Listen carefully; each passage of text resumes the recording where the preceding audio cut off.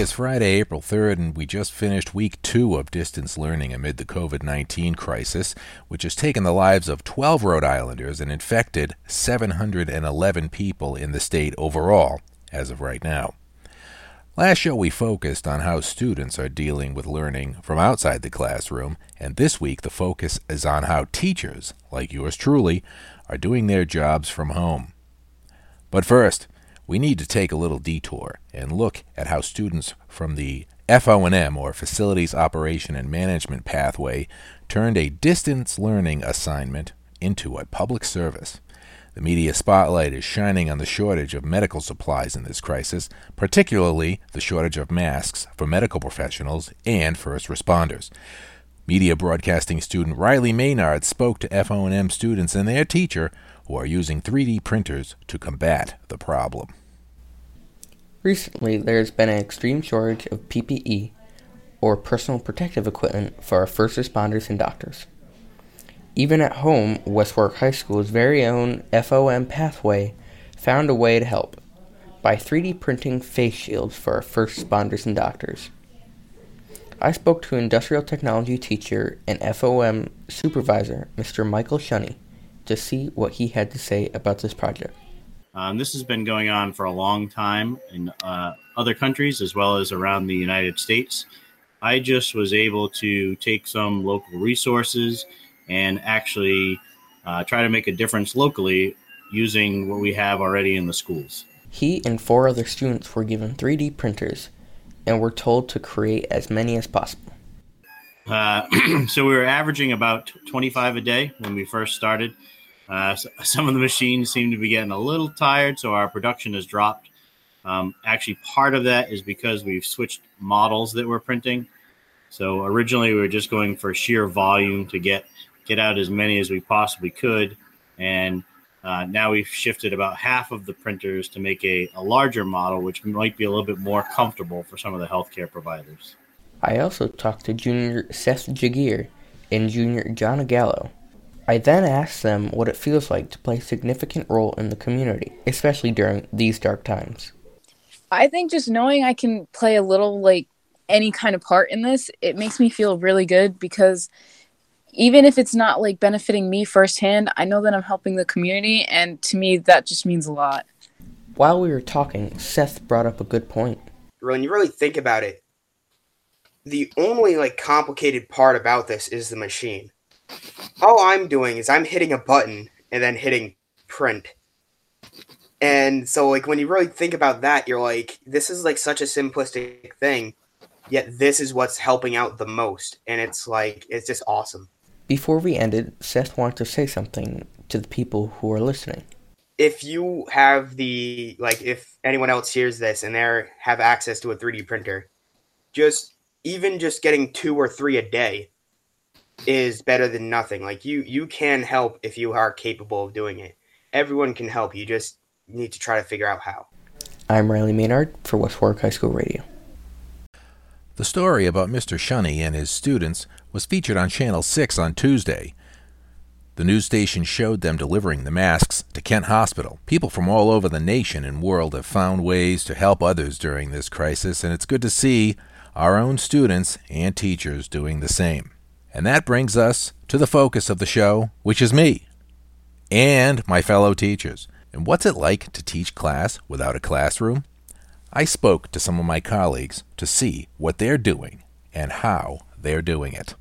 I want to check in and make sure they're all okay, so we're all going to be reaching out and doing that. That was science teacher and department chair Haley Windsor talking about her adjustment to distance learning. She uses a Google form to take attendance, which she then enters into Aspen, the school's official attendance system. And then the Google form makes a nice spreadsheet for me. I can sort it by period or alphabetical order if I want. Taking attendance, keeping track of, and in some cases tracking down students, has been an adjustment for teachers, many of whom also use Google Forms and other methods to have their students check in. And the process has been going well in the early going. Oh, I would say that on the average, my AP, it's nearly 100%. Public speaking, 90%, and the English classes, the collaborative that, Andrew Belandro and I have, and the senior English, I'd say it's definitely close to 90%. That was English teacher Mr. Richard Grenier, who teaches mainly seniors. He was talking about his attendance and how he takes it. Though many have checked in, Grenier is worried about his seniors missing out on the highlights of their year. I'm concerned about my seniors, and my heart goes out to them because this is their last year at West Warwick High. Grenier worries that senior events, such as prom and class day, will not happen. So far, there is no official decision on the many school events scheduled for the spring. And that includes sports. Grenier, who is also the school's baseball coach, is concerned about the spring sports season, which would be underway by now. After school, I'd be out with the guys, and we'd be, working on hitting and getting ready for the season. And I'm still keeping my fingers crossed that we'll have a baseball season and get back into school. The Rhode Island Interscholastic League has not canceled the spring sports season, but officials have said if there is one, it will be an abbreviated schedule for all sports.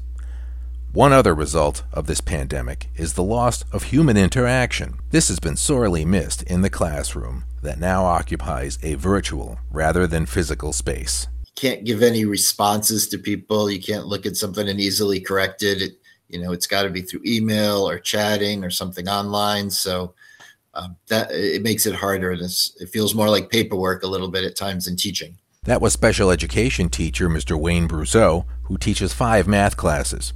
History teacher Brenda Johnson also feels the disconnect. That's probably, if I had to guess, that's the biggest obstacle right now is, that face-to-face contact that we may take for granted. But what about those classes teaching hands-on activities such as physical education? Gym teacher Shane Lugor sheds some light on how it's done remotely. Honesty is key. I have a daily form that I send out, and I've been modifying it. And I have a checklist on it, whether it be one of the questions is which component of fitness did you work on today? Lugor does not require students to record themselves doing physical activity, and he has expanded the things he wants students to do to include maintaining their mental health. So I've been adding to that because I have had conversations with students, and they're talking about how difficult it is. Some of them are at home watching a younger brother, younger sibling.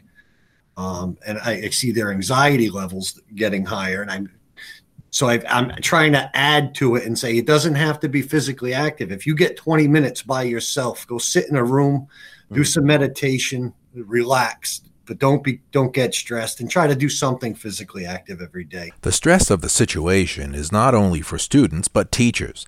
Lugor and his wife are both teachers at the high school, along with being parents of 2 young children, which presents its own challenges. Fortunately, my wife's a master scheduler.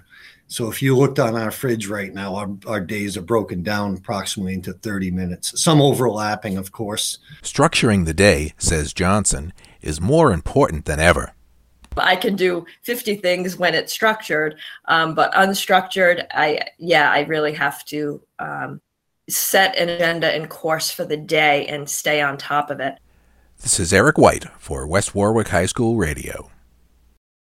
And finally, the governor has extended school closures statewide until the end of April, which means that teachers and students won't see the inside of classrooms until at least the beginning of May. Keep up to date on the latest news with the link to the school district website on the YouTube version of this podcast, where you will also find a link to that Channel 6 story on the FO&M students that we were talking about earlier. In addition, there's a link to a special performance by the West Warwick High School Concert Chorale. In lieu of their concert, which could not happen on March 26th, they put out a video on social media. Chorale director Mr. Richard Marchetti had the students sing their parts of Seal Lullaby by Eric Whitaker separately. He then edited them together and laid in a piano track to produce this final result. So click on the link below this video on the YouTube version of this podcast to take a listen. Until next time, stay safe, stay home, and stay informed. And that about does it for us for today. Thank you for tuning in, and we will catch you next time.